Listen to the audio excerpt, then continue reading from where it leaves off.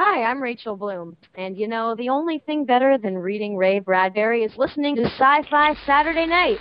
Giddy up! Sci-Fi Saturday Night.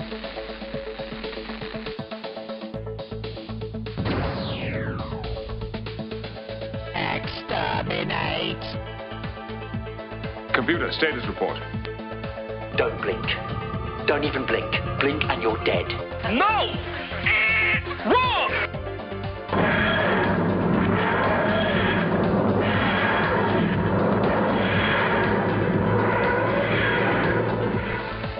Sci-Fi Saturday Night. It's TalkCast 102, and that means we're in triple digits. And if you've ever wondered, yes, we do think different at Sci-Fi Saturday Night. Deep in Area 51 at the Sub-Level 21 Biodome, currently housing the Beatles Music Restoration Project for children suffering from little or no musical taste, I am the Dome. Joining the TalkCast tonight in the Revere Time Vortex, it's the hardest working Halloween costumer on the Eastern Seaboard, our very own puzzle maker, Kriana. I'll give you a hint. Sunshine. And Sparkles. Your Raisin Bran? Oh, come on! Dome! From the stack of her personal silent zone in the dank dungeon reading room, she's quiet, but she's here. Zombrarian. Hi! From the four-color vault of comics in Manchester, New Hampshire, the personal biographical sketch artist for the Mummy, the Wolfman, Abe Sapien, and Betty Page. It's illustrated. Oh no, they say he's got to go. Go, Dome. And the cute young woman who serves as muse, confidant, and his personal kitten with a whip, our very own Anne Margaret lookalike, the Dead Redhead. Oh, can I be Anne Marg Rock as well? And halfway there.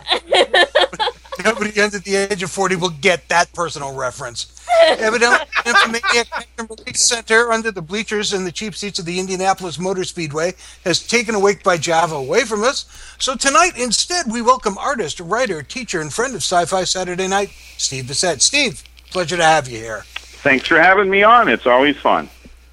Well, we'll see Always. about that. Always. Interesting. Okay, I'd like to start tonight's show with just a little bit of a somber notes. Tonight's show is dedicated to Alex and Joy Tambashia, who lost their daughter Armitage Tambashia on Thursday, September 15th, at the age of 18 months. Alex and Joy, our thoughts and prayers are with you, and we miss you. Absolutely. Yeah, they were our guests on the show. Maybe you should have mentioned that.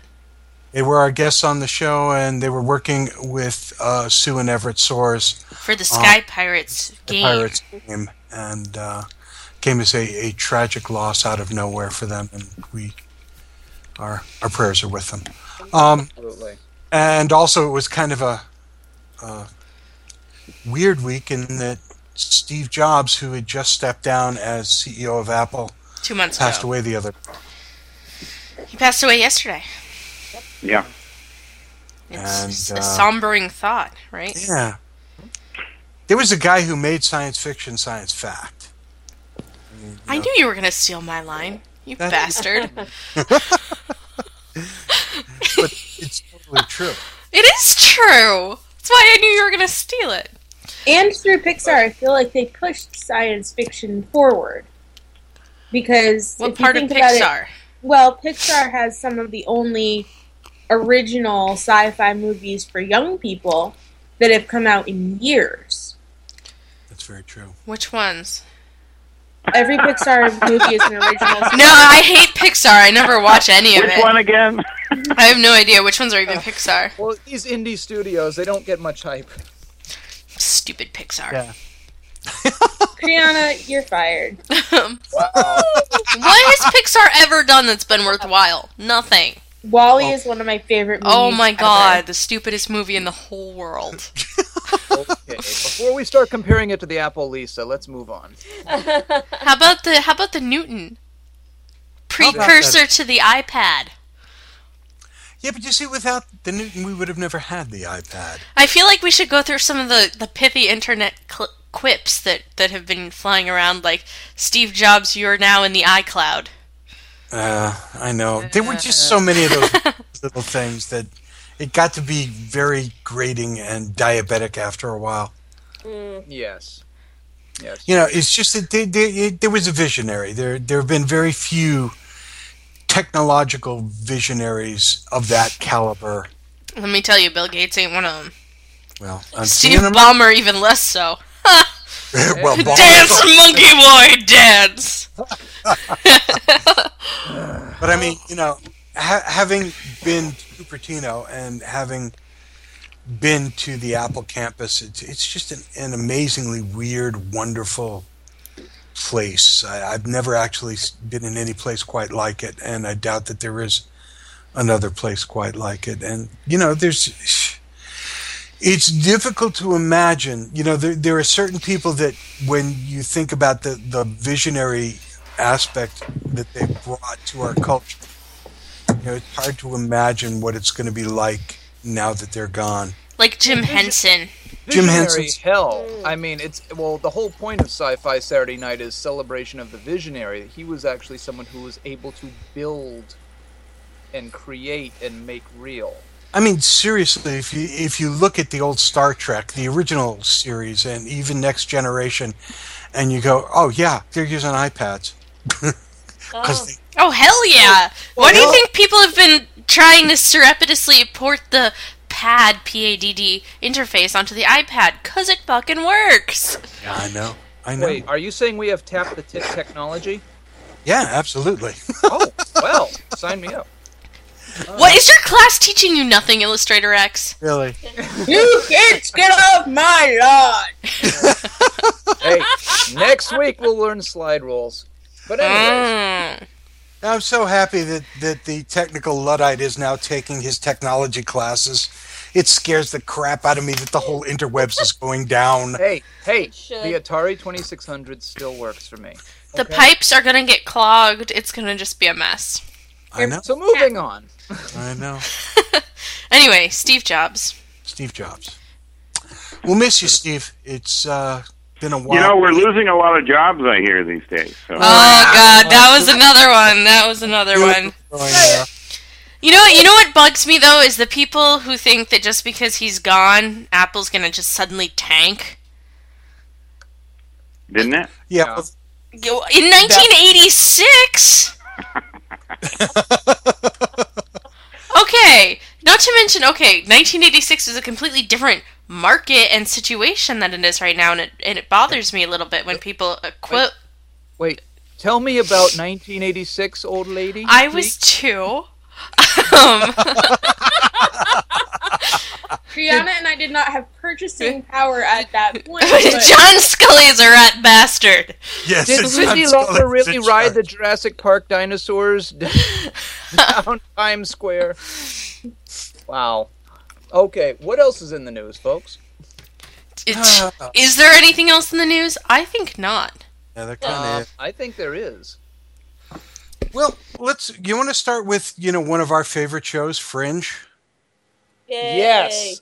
I mean, meh. Okay, I shouldn't listen right now because we're halfway through season 3. So, well, we're not. If there's spoilers coming off, I'll get off for a few Only minutes. spoilers that it gets better with age. Oh my God, it just gets so much better. Yep. It's and the thing is, it's done the one thing that most Fox shows in year 4 don't actually do, and that is hold their audience. Well, I was going to say exist. Yeah. That's another one. That was the first hurdle. Yeah. First of all, it didn't get the Whedon whack after 13 episodes. Right. But no, it's held its audience very well. And the one show that they thought, was going to just tear the place up, Terra Nova, not so much. So we just got on our TiVo American Horror Story. I haven't watched it yet, but I'm looking forward to it. It looks pretty awesome. The talk is really good about it. I haven't seen it either. And have you seen that, Steve? I sit through the preview in front of every damn theatrical movie I go to. That's all I know about it. I love paying, $6 to $12 and then watching previews for the TV shows I should be staying at home to watch. I don't quite get the market thing, but oh well. Yeah, they haven't quite figured out that they're actually killing off their own market by doing that. Yeah, but I also have to say, I haven't seen the show, but the previews, they build up to like nothing you've ever seen. I've seen all those things they just showed me. Like many times. Sometimes with the same actors, so. My big fear is they're going, it's going to pull in all Ryan Murphy's little Glee fans. And then there's going to be panic, and then wait, who's in it? Driving or something is going to get involved, and then we won't get to watch it anymore because the 12-year-old's delicate sensibilities were offended. Wait, who's in it that's in Glee? Ryan Murphy is the showrunner for both of them, sweetheart. Oh, I thought that was an actor. Sorry. No. I was like, wait, who did I miss? No, hey I want to talk about the whole DC and Marvel in the news here, but before we do, I think wow, that was an awesome segue. That was, wasn't it? Hey, if that John is not going to make those right angles, I've got to do it. But here comes another where's the one. segue music? Where's the bad segue music? Brian, I think, should get a different one. Who's got that? one? But you should get it. We need to. Oh. But before we do that, I believe it's time to hear the results of this week's poll. Oh, that worked well with the drum. That was really good. Thank you. I'll make it very short and sweet. We had asked everybody to, what is your favorite fake sci-fi band? And we gave, for examples, the band in Buckaroo Banzai and so forth. And so our top answers, guys, you are so old school. Can I say that about our fans? They are That's not a bad thing, though. Old That's not school. a bad thing. But the number one was the Cantina Band from Star Wars, which I Maybe believe that is is a called bad thing. Max Rebo. Max That's Rebo. pretty awesome. Leave something or other. Freaking Star Wars alone. Yep.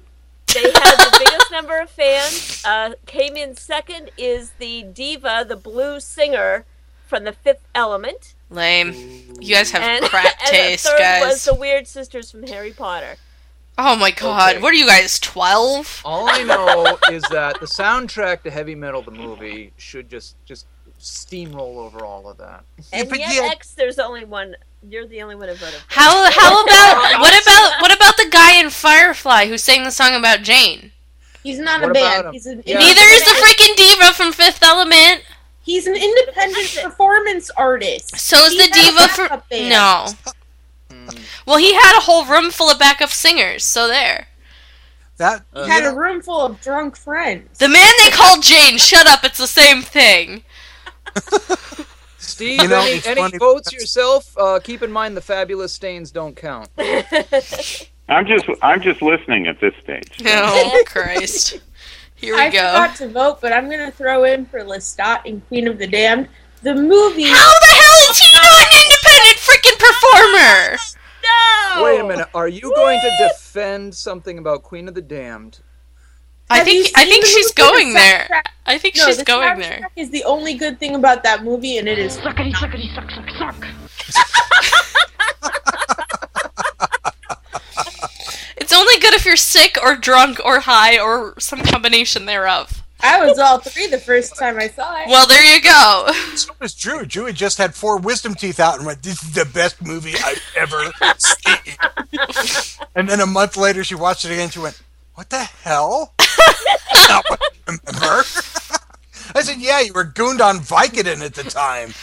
No, I own the soundtrack, and I just pretend it's not related to the movie in any way. Well, Lestat playing on his violin in that movie is assuredly not on the soundtrack. No, it's not.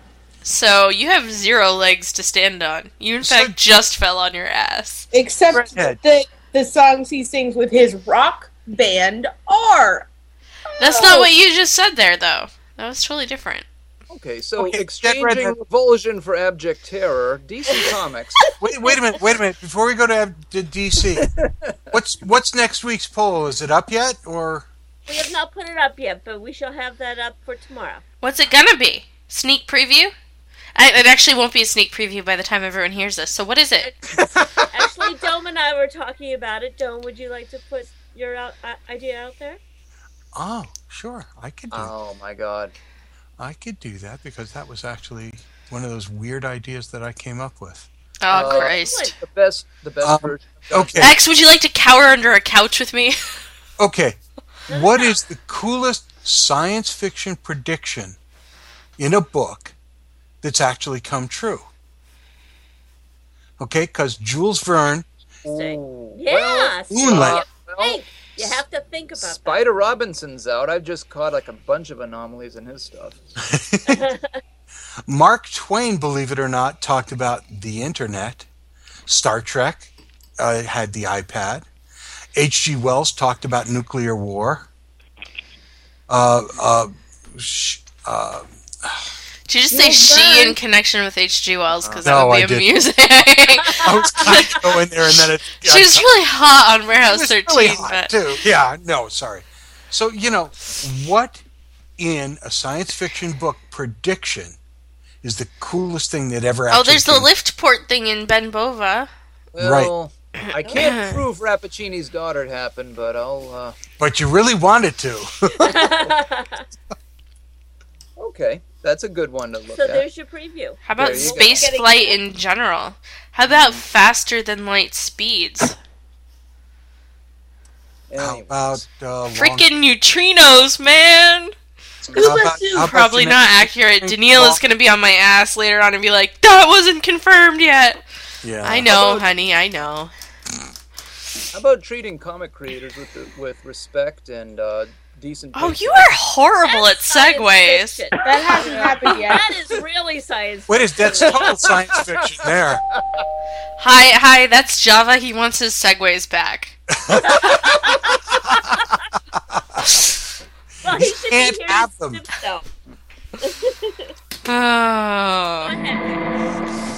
And it's interesting because we have a comic creator with us, Steve, who's worked in that. You say it's interesting, like this wasn't a planned segue. It just happened. The world shifted a little bit. Zombrarian?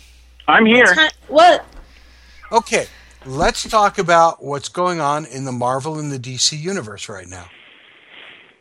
Well, Marvel's pissing down Jack Kirby's grave, but other than that... Well, I'm glad... Wait, he's dead, I thought... Oh, no, wait, it was the Kubert guy. Did I put that too strongly? No, you're fine. Okay. I think you're being rather polite and reserved. I am. Go for it, X. No, just right now, the new DC right now is hyping the fact that sales are through the roof, and it's because they happened to release 52 new titles last month. Only a fraction of which are actually available for subscription, so they don't even plan on sustaining this. But now, based on this, it looks like Marvel's getting in the game, and Marvel is planning on rebooting its entire line as well. And I gotta tell you guys, go back and read the original series.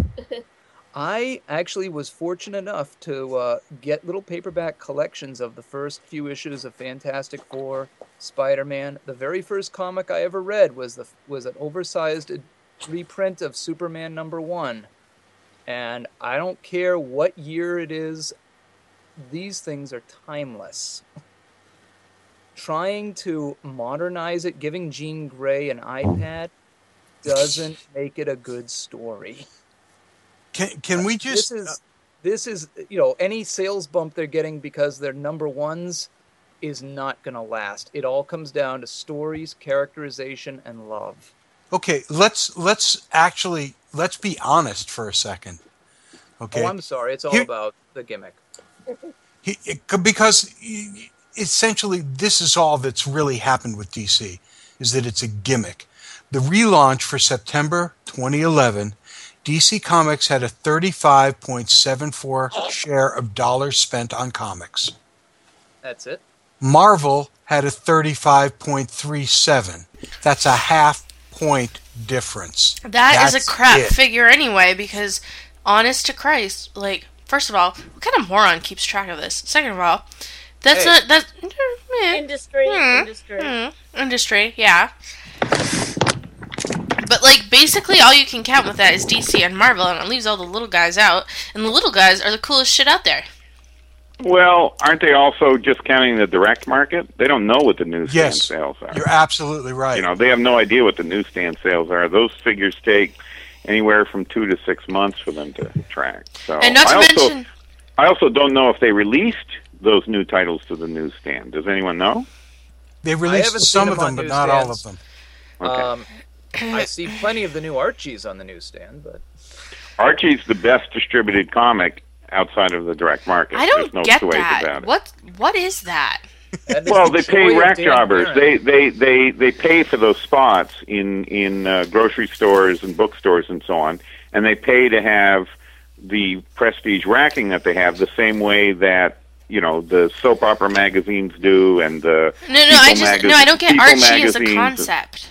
Say again? I don't get Archie as a concept. Oh well. What? How can I do that in an hour? I don't know if I can. All right. High school in the 50s. Dan DeCarlo. I think it's the vast appeal of people with cross-hatching on the side of their head, but what do I know? So something other than a virtual hashtag, is that what we're saying here? I was using technical talk, I know. Hey, I know what that is. I learned about inking the other day. And what did you learn, pray tell? I learned that it is not tracing at all. That's true. And that it looks kind of fun. Wow. That's what I learned. You know inking like I know technology. Shut up! I'm trying to better myself here. You're taking a class, and I'm asking questions. Good. I'm not pretending to know everything about comic book making. I don't know jack. But it's fun, I didn't want to... I've met Jack. He's nice. I don't think you have. Well... since you don't want me to segue... I need more wine. Well, anybody. Anyway. Anyway. So there's inking. And you take some ink and a pen, and then there's a sketch. Brianna, get some wine. Oh, right. X. All right. But another thing that I would like to bring up, if our guest would be so gracious. Certain DVDs have already been hitting, and certain ones are about to hit based on Marvel superhero characters. And while they may have gotten good reviews, not necessarily the best thing you want to invest your time and money in. And why is that? Steve? Well, this is a personal stand I've taken, and I went public with it the day after the announcement of the Jack Kirby Marvel Comics Judgment earlier this fall, late winter. Okay, let's talk about that for just a second for those of our listeners. Ooh, I've got this. I read about it.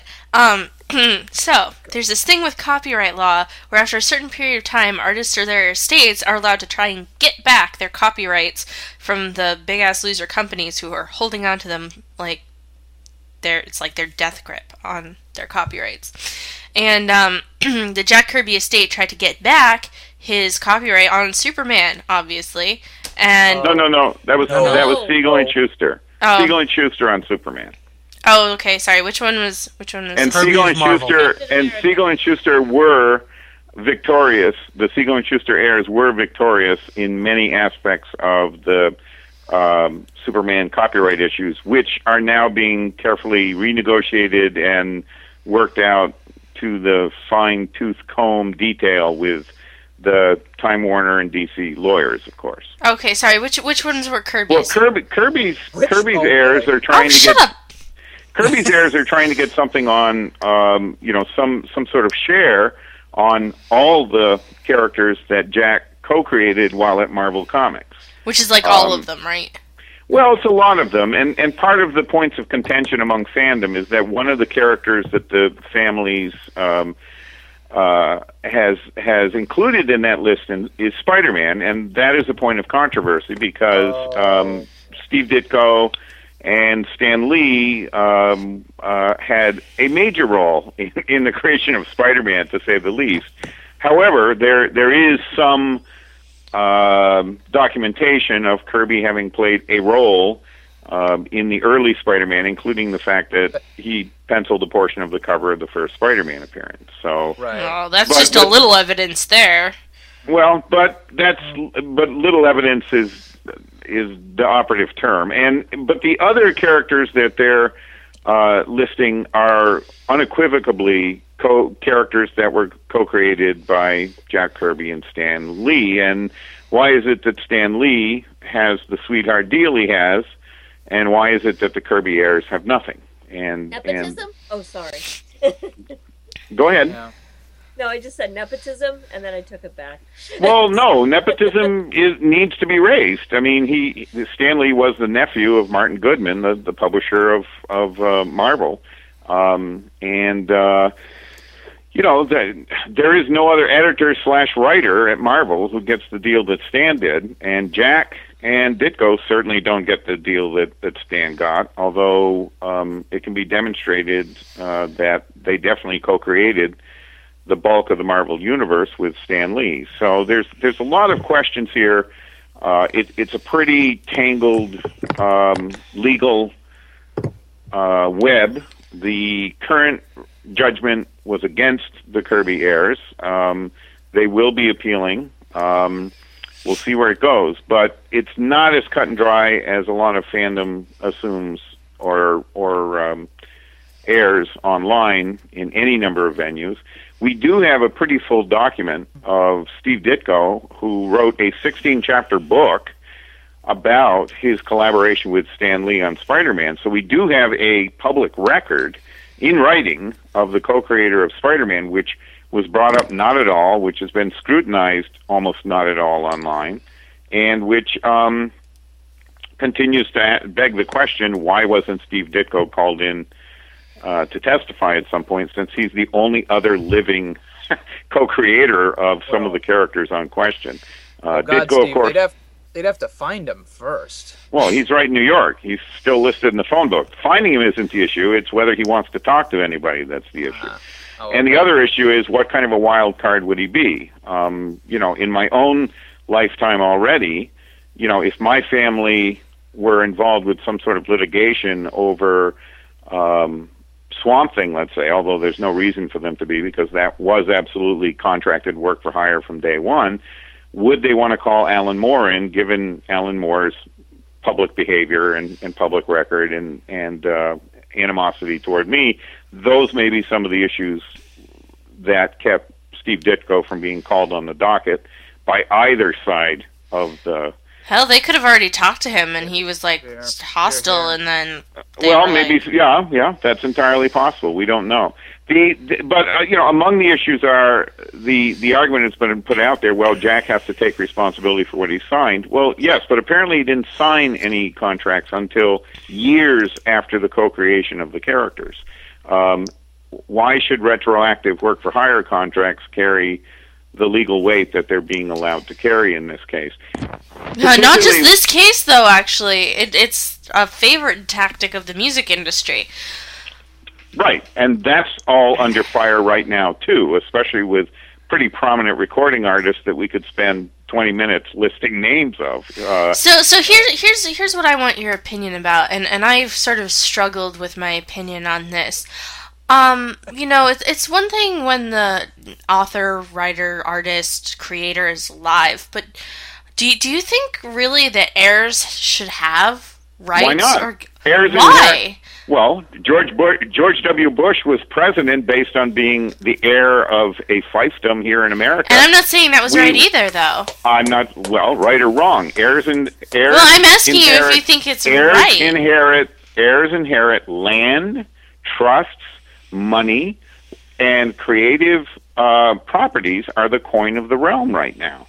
So, but that's changing so fast, though. But they are arguably worth more than any of those other things I just listed. Really? I think it's worth less at this point, and getting less every single day. How can you say that? Because the Marvel lawyers who fought the Kirby family, there would not be Marvel lawyers were it not for the characters and properties Jack Kirby co-created. Sure there would be, but what I'm saying is, basically... Whoa, back up. Based on what?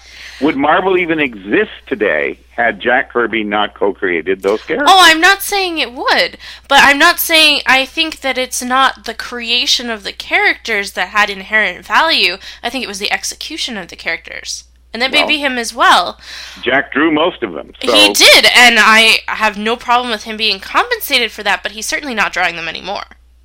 Why is Marvel Comics... Wait a minute. So let's follow this argument through. Then why should Marvel Comics earn anything off these characters? Why should they? I'm not saying they should. Well, they are. For me, it comes down to if Marvel took a fraction of what they have paid their lawyers up to this point in time and worked out something with the Kirby family, we would not be having this conversation. There would not be an issue. They have spent billions defending these properties because that's what corporations do with intellectual properties. They are now part of Disney, and Disney is the most hard-ass corporation on the planet Earth over ownership of intellectual property. That's true. And their track record is hideous with these kind of things. And I'm sorry. If it weren't for Jack Kirby, I don't think we would be talking about Marvel Comics. Oh, I have no problem agreeing with you on that. I was bringing up a different point that I think is an interesting point in a copyright law. But let me frame that back to you. I certainly want my heirs, my children, their children, to earn off of anything I've created in my lifetime. Why shouldn't they? And why should anyone else? Let me put this in a different context. What right does anyone else have to earn off that stuff? It's not the heirs. Let me put this in a different context, all right? I was a scientist until a week ago. I publish a paper, okay? Yeah. I don't make any money publishing that paper. Maybe I get a grant off of it, but it's my work. I don't get jack shit for it, should I? Maybe. Bad deal. You should. This is not the case in all things, and maybe it should be, and maybe it shouldn't be. You're now bringing academia into it, which is another whole kettle of fish. I just negotiated with a writer to reprint an article he did on a certain aspect of comics history, and it's a piece that he had written and that was published in an academic journal. He was shocked that I was offering $50 for reprint rights on the thing. And in an email that he sent me, he admitted he had never been paid for anything he had written. And he has tons of papers that have been published by academic journals. Sorry, I don't find that a very workable system myself.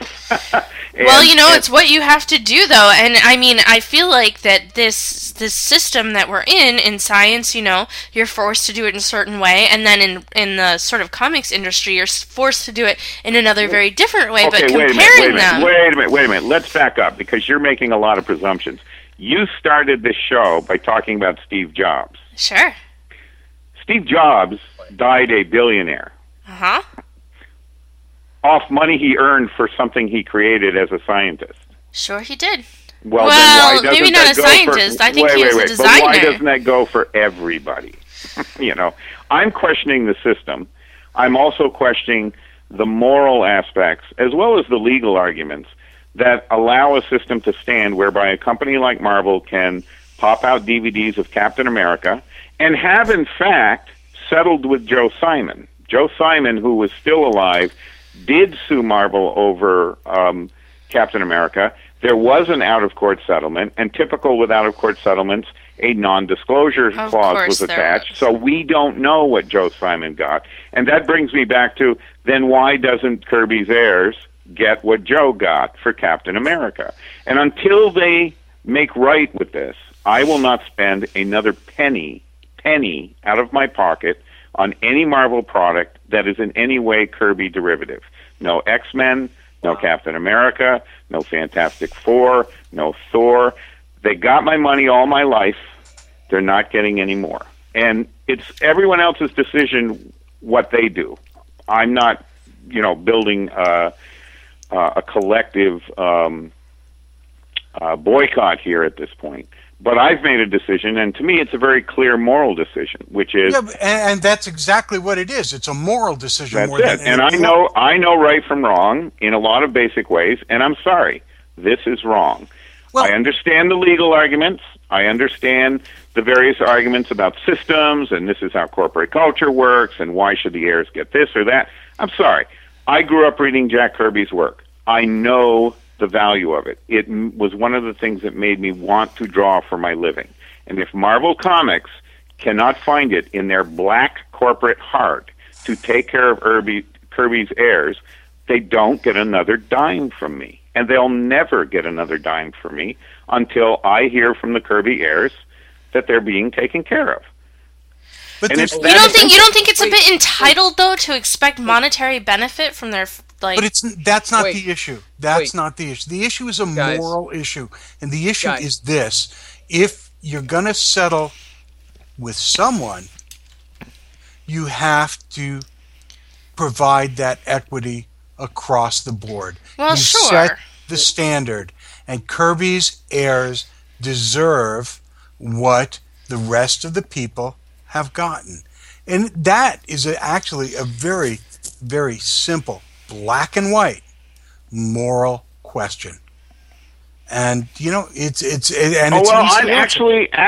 not even arguing that. I'm arguing that Kirby is an exceptional case. I'm arguing this isn't even legal precedent for Marvel having to take care of everybody that ever created anything for Marvel.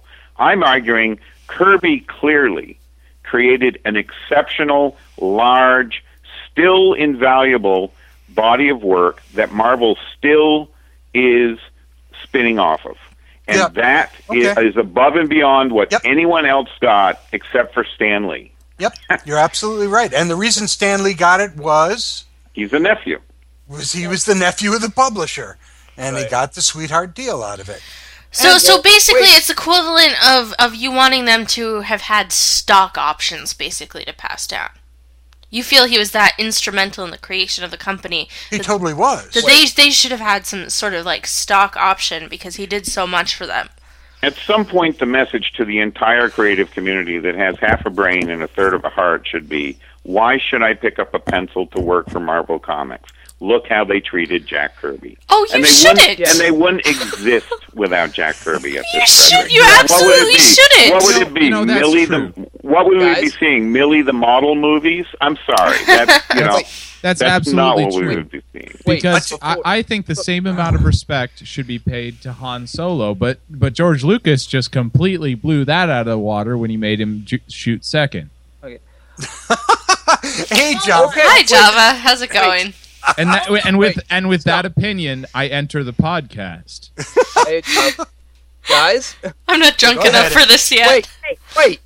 Wait! Before we do one more second, I think at this point we should turn this over to another topic.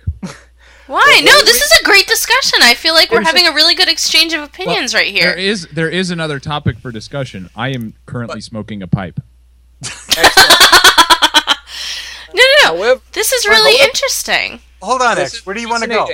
However, we could spend all night on this. And the reason we have Steve on tonight is because we want to talk about what is being done for the charitable efforts towards White River Junction's Main Street Museum.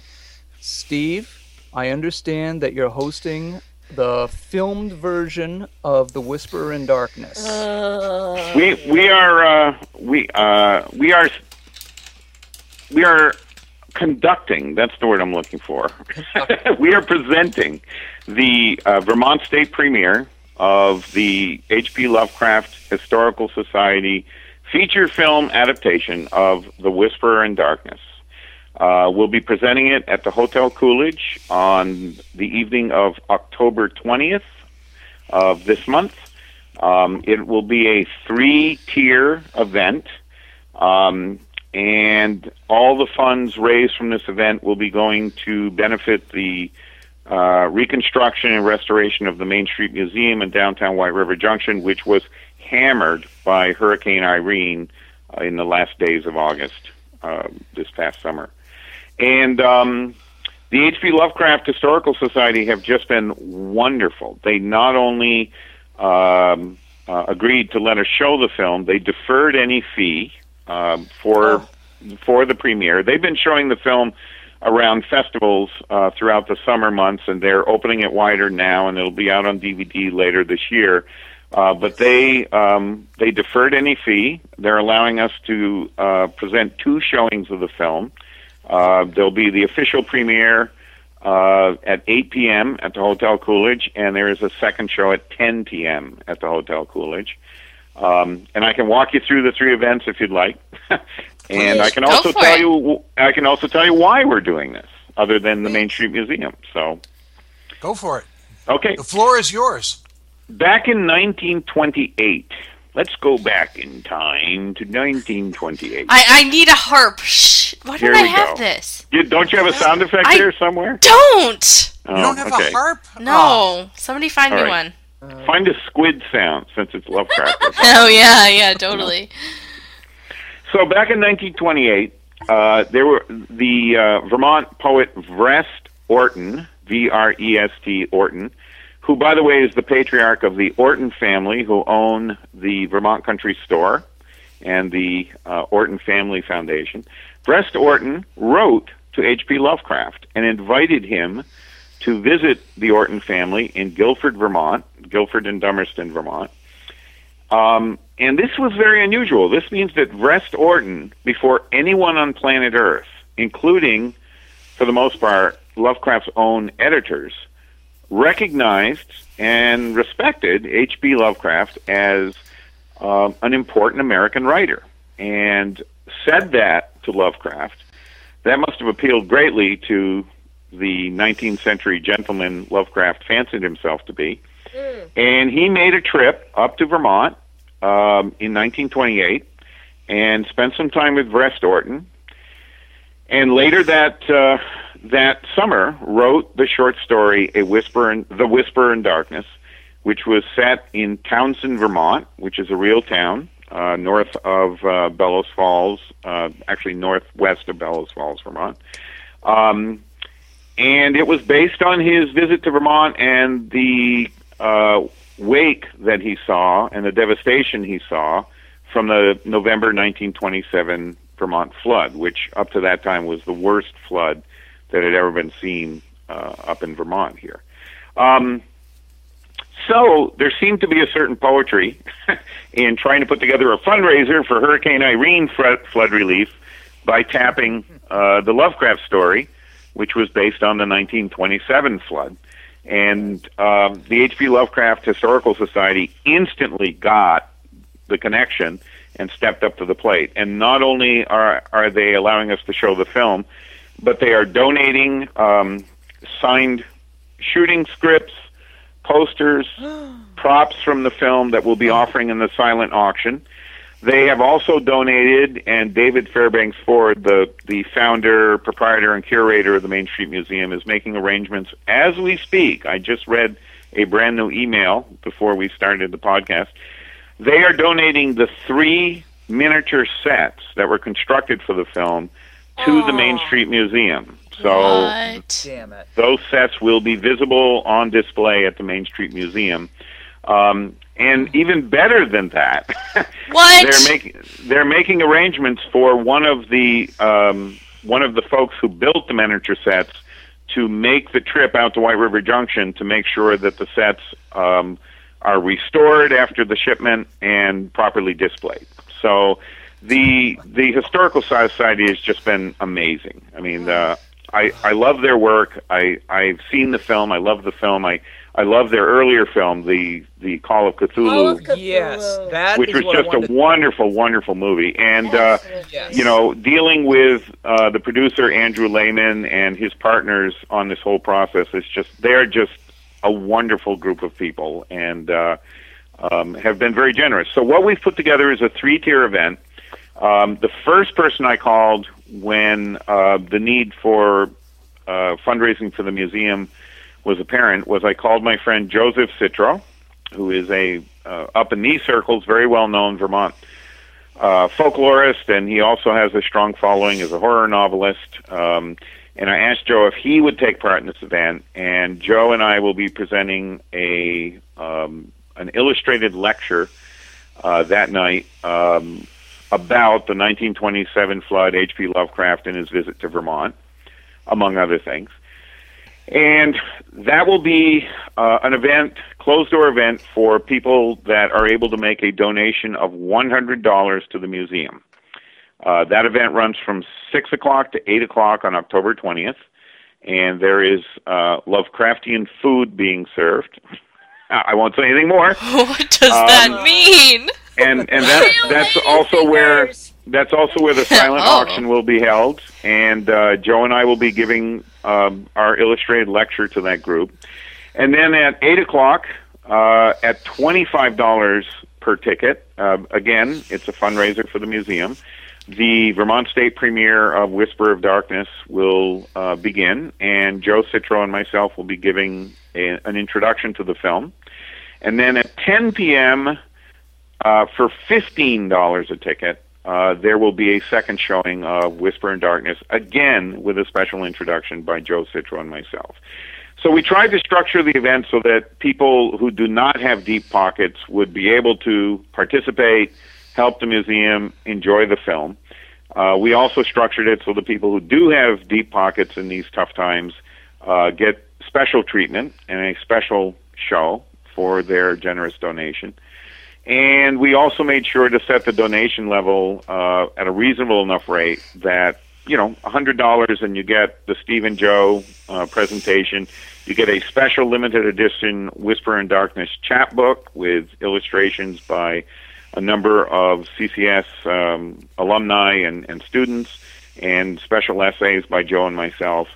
And we have other donation opportunities that'll be available at the event. We'll have a cash bar for both showings of the film, and we'll have copies of the chapbook available there for sale and so on. So we've set it up so that for a car ride and $15 you can see the movie, and that helps the museum. And we've set it up so that if you're able to spend more and can come, you get very special, aristocratic Lovecraftian treatment. Steve, can I just interject here for a minute? And this is a perfect example of a tiered business model that we've talked about a couple of times on the show.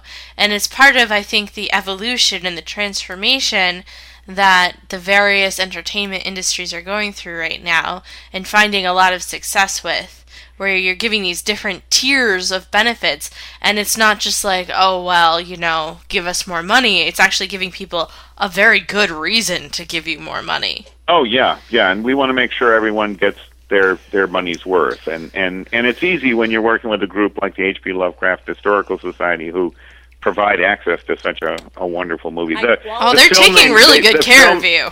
The film they made really is quite wonderful, and it's going to be a lot of fun seeing it with a crowd. It sounds amazing. Cannot wait.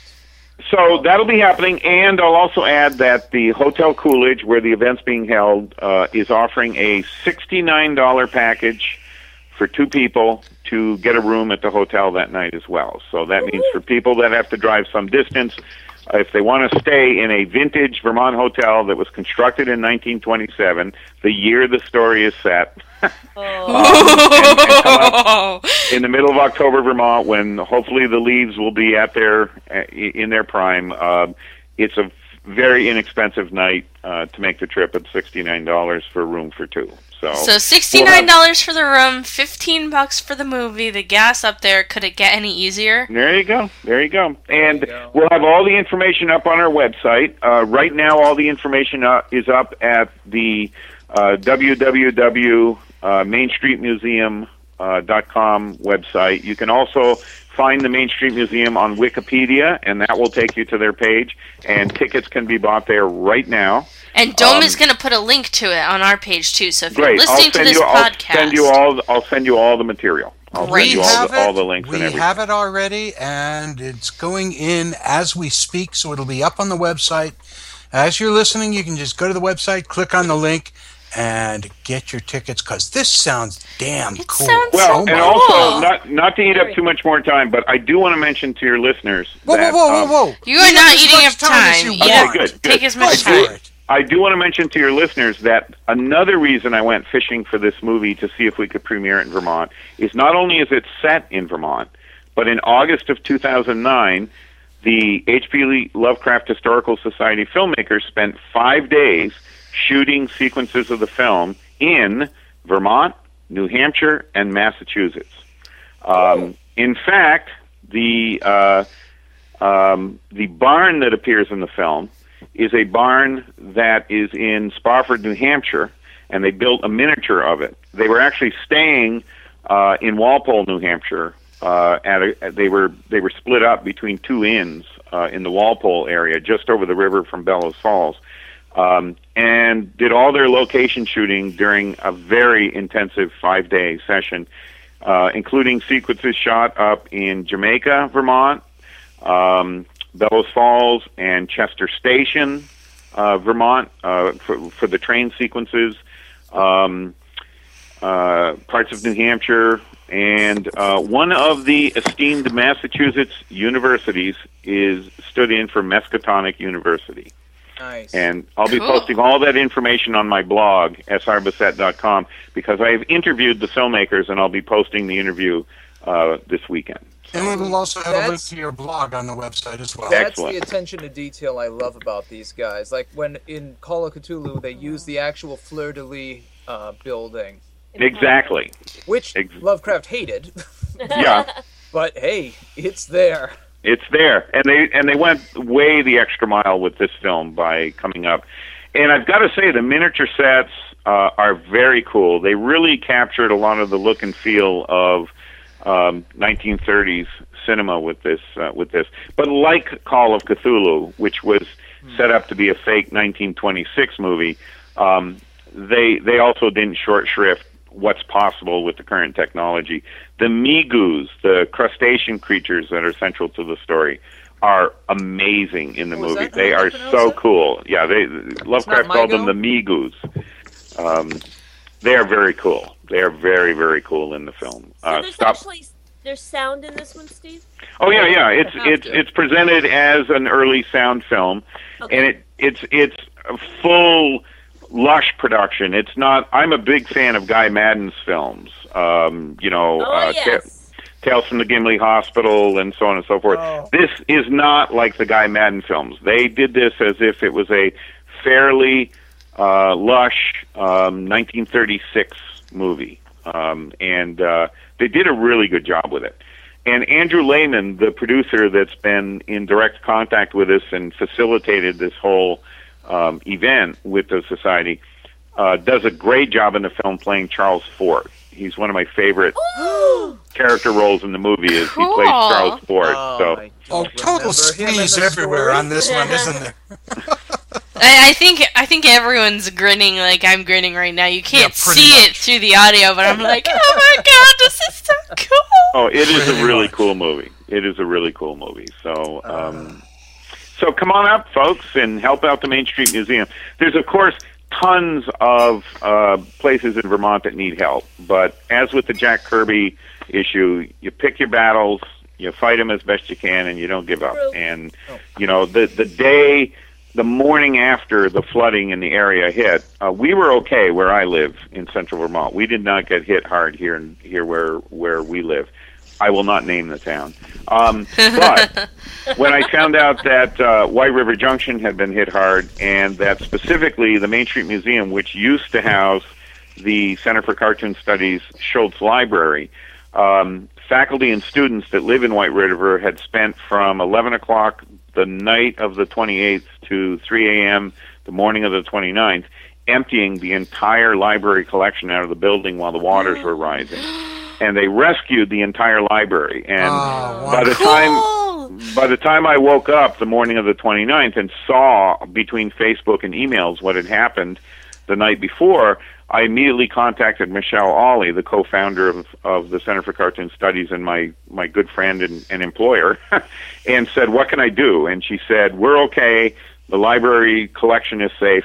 Help David in the Main Street Museum, because they were in dire straits. They got hit really hard. So from that minute on, all this event grew out of the emails I sent in that first half hour of seeing what I could do to help out. And so come on up, help the museum, and have a great time with Joe Citro, and have a great time with the Lovecraft film. I think I speak for everyone here when I say hell to the yes. And then some. Yeah. And then for an encore, what are you doing on the 21st? On the 21st, the Center for Cartoon Studies, in cooperation with the Vermont Law School, We are getting together at the Nina Thomas Classroom at the Vermont Law School campus, which is up in Randolph, Vermont. And, I'm sorry, Royalton, Vermont. And that will be at 2:30 in the afternoon on the 21st. And we are presenting a panel featuring Vermont Law School's legal expert, Oliver Goodenough, and that's really his name. As opposed to Boris Badenoff? Okay. Well, if you're going to have a lawyer, he better be good enough. I'm sure he appreciates you saying that right now. It'll be Oliver Goodenough, and it will be myself, and we're doing a panel called Marvel versus Jack Kirby, Legal Rights and Ethical Might. And we're going to be Oliver is an expert on trademark and copyright law. We've had him down to the schools to talk to the students about copyright and trademark, and he and I are going to tussle with the legal, the ethical, and the moral issues of the Kirby decision, and how it affects Marvel/Disney, how it affects the consumers, and how it affects the talent that creates that kind of material. So if you can make it, come to that. That's free and open to everyone, and I will be posting the particulars on my blog, including a map and directions to Vermont Law School. So that'll be the day after the Lovecraft event. So if you come up, stay overnight at the Coolidge, and go about 3 or 4 exits up on 91 that afternoon, you can come to the event and still make it back to your various homesteads. So cool. And then on October 30th. Oh my goodness! Here we go. How's that for a segue? You're doing great, man. Oh wait! I'll play the real sound for you. On October 30th, the Saturday Fright Special Spooktacular. It is their 6th Spooktacular. I have not missed a single one of these. It's in Keene, New Hampshire, at the glorious restored Colonial Theater in downtown Keene. And at 3 o'clock in the afternoon, 3 p.m., for a $10 admission, they are showing a pristine 35-millimeter print of the original Frankenstein Meets the Wolfman. Oh. Yes. How cool is that? So... And I'm donating 2 sketches, which I've already posted online in my blog, which will be offered up for raffle. They always have an amazing show. They do a whole show with the Saturday Fright Special cast and crew on stage. They always have, gifts and bonuses for the audience. There's always terrific raffle items, including DVDs, movie posters, original sketches. My friend Dennis St. John, who does the comic Monsters and Girls, is also donating some sketches for the raffle. And it will be a great time because Frankenstein Meets the Wolfman is a lot of fun. And they are a friend of the show as well, we'd like to point out. Oh, yes. We've had Spooktacular folks. We've had Mark Nelson and the Scarewolf on. They're great. Oh, they're a lot of fun. They're absolutely a lot of fun. They are. They are.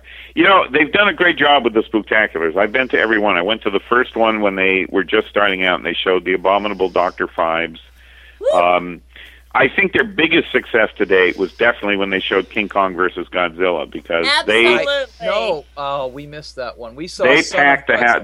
That was a packed house. They had, a lot of. It was great to go because a lot of adults brought their kids to see it, and it was, that's the perfect Toho monster movie. It's got the wrestler aspect to it. It's got the big guys in the rubber monster suits. The audience just loved it, and that was a lot of fun. And they've, it's hard to find that perfect a mix. I mean, King Kong, Godzilla, hard to match that. But I think Frankenstein Meets the Wolfman is a good call on their part. And hopefully we'll get, if the weather's with us, we'll see a good crowd there. I'm definitely going. I haven't missed one yet, and I don't plan on missing one until I have to be rolled in with a wheelchair and a drool cup. At that point, I may not be able to get a ride, so... We'll pick you up, Steve. Nice. Careful. We might hold you to that one. I can't imagine that actually happening, but that's okay. That's okay. I could make a joke about Depends, but I won't do that. I won't. That's Oh dear. Oh man. Anything else we wanted to mention? That's not enough? I don't know. That sounds like that's a pretty full October to me. Yeah, I'll mention a couple other things. I quietly. We'll go get a sandwich. I quietly docked my long-standing retirement from the American comics industry for a little part of this summer, and I completed a SpongeBob SquarePants story. Really?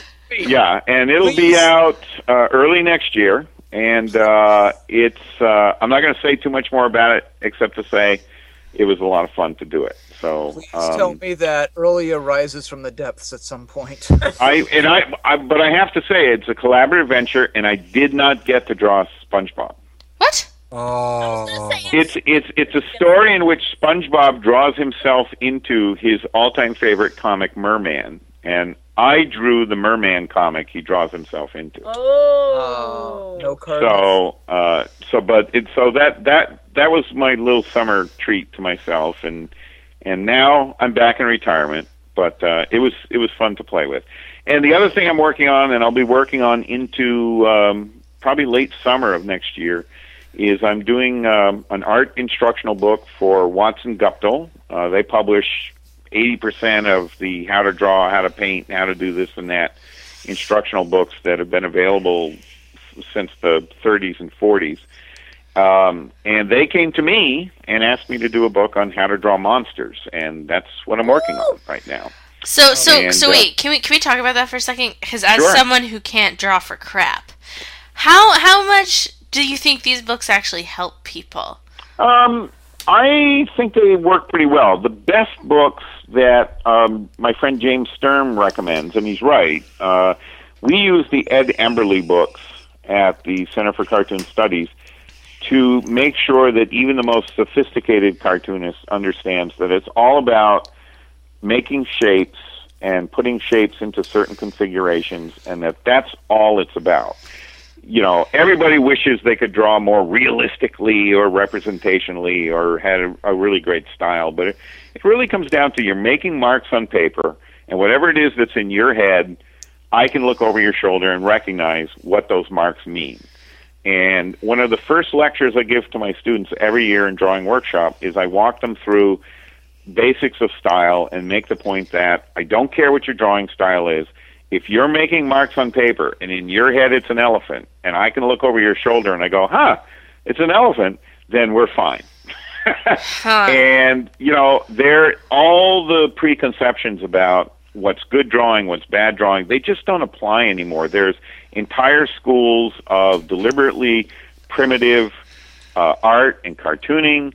Folk art has been accepted as a legitimate art form.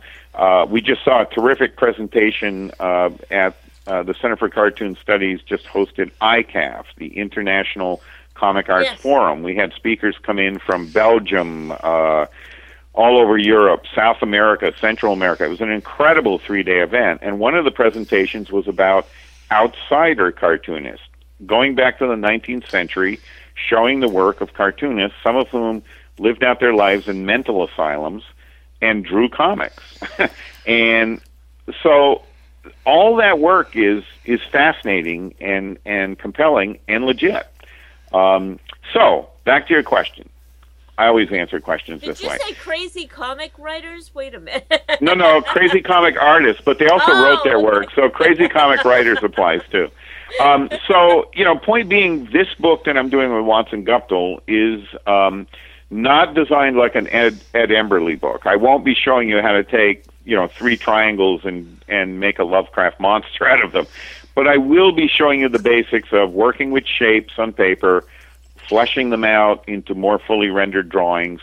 My philosophy of drawing monsters is pretty core to the book, and I was really happy that the editors I've worked with on the book were open to that, because I design my creatures from inside out. I have a workable grasp of the fundamentals of anatomy, physiology, zoology, biology, and botany, and I really try to think through the physiology of my creatures. They have to be believable to me for me to draw them convincingly. And I will be walking the reader through a lot of those aspects, as well as how do you draw the environments they live in? You know, how do you draw water for a lake monster? How do you draw air for a flying creature like a pterodactyl or a thunderbird? How do you draw the woods so that your drawings of Bigfoot are more than just a good drawing of a Bigfoot standing in the middle of a white piece of paper? So, so I do address those things. It's very idiosyncratic. It's my approach to drawing monsters. But that said, we have structured the book so that in the latter 2 chapters, I will be doing a section on inking, which is more than tracing. You are right. Here you go, Brianna. There's the book for you. I'm going to be approaching 3 or 4 of my friends from the comics industry and from fantasy and illustration to have them ink some of the pencils of my monsters and show how the same drawing can be finished in different ways depending on whose hands and whose mind is interpreting those drawings. And then there's an entire chapter at the end. Chapter 13 is going to be on digital coloring, and my good friend Kat Garza, who was one of the pioneers of online comics, is putting that chapter together with me. Kat Garza and I have done probably about a dozen book covers over the past 2 years now together, where he would do the digital coloring and production work. And we're going to be presenting that step by step in that final chapter, how Kat does the layering of the color, what his decisions are, why he does what he does, and the technical aspect of how he does what he does on a Mac. So. Oh, that is cool. So I think it'll be. I mean, it's been a fun book to work on. I've got months and months of very hard work ahead of me, but I'm having fun with it, and I'm very happy. I mean, the editor who first approached me asking me to do the book was terrific to work with. She left the company, unfortunately, just as we started work, but the editor that I'm now working with completely understands the project. We're on the same page, and it's been very pleasurable working with Watson Guptill. And since they're a subsidiary of Random House, the book will be hopefully everywhere, as long as there's still chain bookstores standing by 2012. Okay, so when it comes out, you really have to let us know so that I can order it from Amazon and then put a nice review on the site. You know it. I will. I'll be happy to come on and talk about it at that point. And I think at that point you're coming right back here because, That sounds so awesome, though. That retirement seems to be working out really well for you, Steve. Doing okay. And last thing I'll mention, I do have a new book out that came out in the spring, Teen Angels and New Mutants. It's called Teen Angels and New Mutants, the Art, Commerce, and Karma of Killing Sidekicks. Yes. And it's a book about Rick Veitch's Brat Pack, the miniseries / graphic novel that Rick Veitch did back in 1990 and 91 about superhero sidekicks and killing them. And now, as you all know, that has become a cottage industry. And we have, we have series and movies like Kick-Ass and so on. And to me, Rick Veitch's Brat Pack is one of those seminal works that has been far too ignored and far too overlooked. And I wrote a 400-page book about it, which is available on Amazon.com, and then I hope some of your listeners will go out and pick up. It's an unusual book. Oh, we will put a link to it on the page. No worries. Absolutely will. What a dark series that was. Oh yeah. Well, if anything, reading this book will make you realize how absolutely tasteful Rick Veitch was. I get into the realities of the whole pop culture that's built up around teenage performers, and if anything, Rick pulled some of his punches. When you read about the history of the boy bands in the 90s, you see very clearly the correlation between how the pop industry does work, including outfits like Disney Network and Channel and all these multi-million and multi-billion-dollar industries that are on the backs of 12, 13, 14, 15-year-olds who grow up in it. And, Montana! Nothing. Yeah, exactly. Well, she's in there. Justin Bieber's in the book as well. To me, everything that has to do with Brat Pack and the whole history of superhero sidekicks, which I also trace. Robin the Boy Wonder, Toro, Bucky from Captain America. It all is of a piece. And with Brat Pack, Rick really put together a singular comics work that truly gets into the bizarre, perverse dynamic of these adult-run media industries that feed off of young talent. And some of the talent benefits, clearly. A lot of people can envy the fortunes that have been earned by the Olsen twins and the Justin Biebers of the world, but it has real consequences on those people on a human level, and that needs to be looked at too. So, anyway, it's an odd book. I hope some of you will check it out, and I hope some of your listeners will check it out too. So. Cool. There you go. Hey, Steve, we could do like another couple of hours here, but... Do you want to? Time's up, baby. Oh, is that... Oh, sorry. Is that what you're saying? Hey, my wife and I got to watch Fringe tonight, so... But here's the reality. We're having you back. All right. Here. Okay. I second that. Third, fourth it, whatever. So next X, week... you're up, buddy. Thank you. Next week, it's September and October as Jeff and Jess Finn discuss their new documentary film, Strange Septembers. On October 22nd, Kathleen Marden sets the record straight about her aunt and uncle, UFO contactees Betty and Barney Hill. And on October 29th, Mike Dougherty of Browncoats Redemption announces his latest, greatest project. Don't forget to go down to the South Coast Toy and Comic Show in fabulous Fairhaven, Mass. on November 6th. Sci-Fi Saturday Night is the official podcast of Boston Comic Con and of Comic Art House, your one source for original comic artwork. Visit Bob and Kim at comicarthouse.com for the best deals on a dozen of your favorite artists. Tonight's outro music provided by Zanoise. Pick up their CD, The Benevolent Beast, on iTunes. Dome? It's been an interesting night, and we've hit just about every possible thing we could hit. Steve Bissett, thank you so much. You're always welcome here at Sci-Fi Saturday Night. It's a real pleasure having you here tonight. Thanks for having me. From the Revere Time Vortex, the sweetheart of the soundboard, Kriana, thank you. And Grammar Girl, Zombrarian, thank you, ladies. Smell you later. Bye. From the Four Color Vault of Comics, great thanks to Illustrator X and the Dead Redhead. Auf Wiedersehen, baby. Good night, darlings. From Outpost Gallifrey, right around the Indianapolis Motor Speedway at the Nymphomaniac Catch and Release Center underneath the bleachers. Java, nice of you to join us tonight. Pipes are cool. This is Dome saying, Genie, shared pain is lessened, shared joy increased. Thus do we all refute entropy. Good night, everybody.